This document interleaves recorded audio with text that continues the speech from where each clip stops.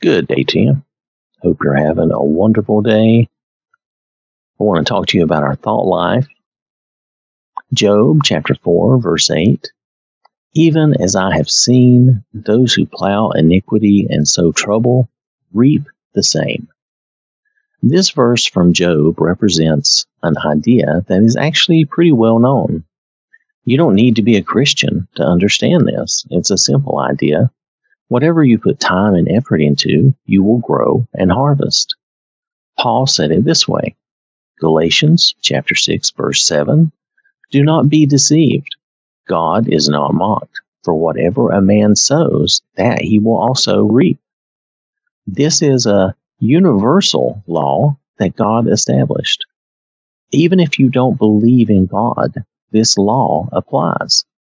Weightlifters grow muscle and get strong. Couch potatoes grow fat and get soft. It's just a fact. So we see how this works physically. It is obvious and easily seen. Now apply this same idea mentally and emotionally and spiritually. If you are angry and you think and stew on this anger, it grows, it builds. Eventually you will harvest all that anger in some outburst of words or action, usually detrimental to yourself and others. This same problem exists with a lot of negative thinking, though the results may not be as obvious to everyone. If you dwell on explicit thoughts of a lewd nature, you can become obsessed with those things. Your mind will turn easily to those things, and it can become a habit. Now, this can apply to a lot of thinking and what we call daydreaming. Some daydreaming is positive and can be motivating, but when you are thinking envious or jealous or sensual things and focusing a lot of time and energy into those negative or unhealthy patterns, it can become an issue. You can become obsessed with those things and be distracted from the important matters in life. Even just something like wishing you were taller can become an obsession. It is not something you can control or change. It is just how you are physically made. However, you can become so focused on it and envious of others that it takes over your thought life. You lose a lot of valuable time in this short life focused on a futile thought. What if I were taller? Usually followed by, it's not fair. Now that is one example, but the idea can apply to a lot of different things. We need to guard our hearts and minds. Be careful what we are mentally thinking, chewing, stewing on.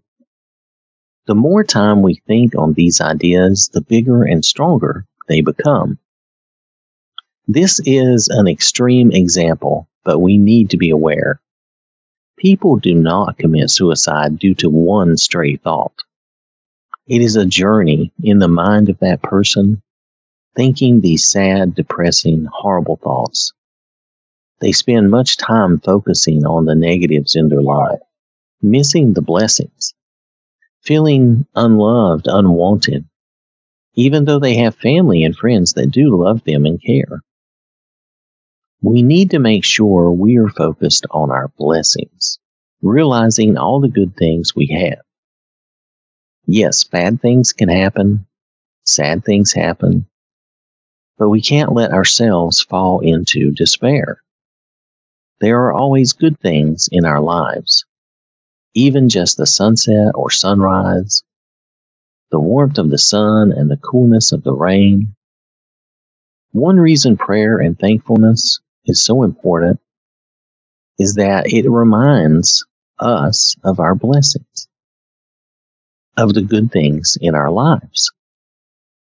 Philippians chapter 4, verse 8. Finally, brethren, whatever things are true, whatever things are noble, whatever things are just, whatever things are pure, whatever things are lovely, whatever things are of good report, if there is any virtue, and if there is anything praiseworthy, meditate on these things. I want to thank you for listening. I hope you have a wonderful day. May God bless you and take care of you, watch over you. And remember, God loves you.